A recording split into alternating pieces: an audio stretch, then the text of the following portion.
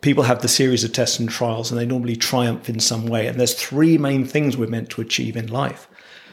The first thing is to realize or to become at one with or equal to our parents.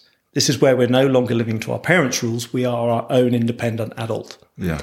And in the movies and etc., it's often that, winning the girl, winning the guy, you're now an adult in your own right. Yeah. The second round is realizing you're at one with or equal to society.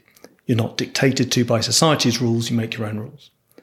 And the third and the biggest one is where we realize we're at one with or equal to the Force, God, whatever you like to call it. Hence in Star Wars, put away the computer, Luke. Yeah. Feel the Force. Realize you're at one with the Force. And the word atonement comes from at-one-ment.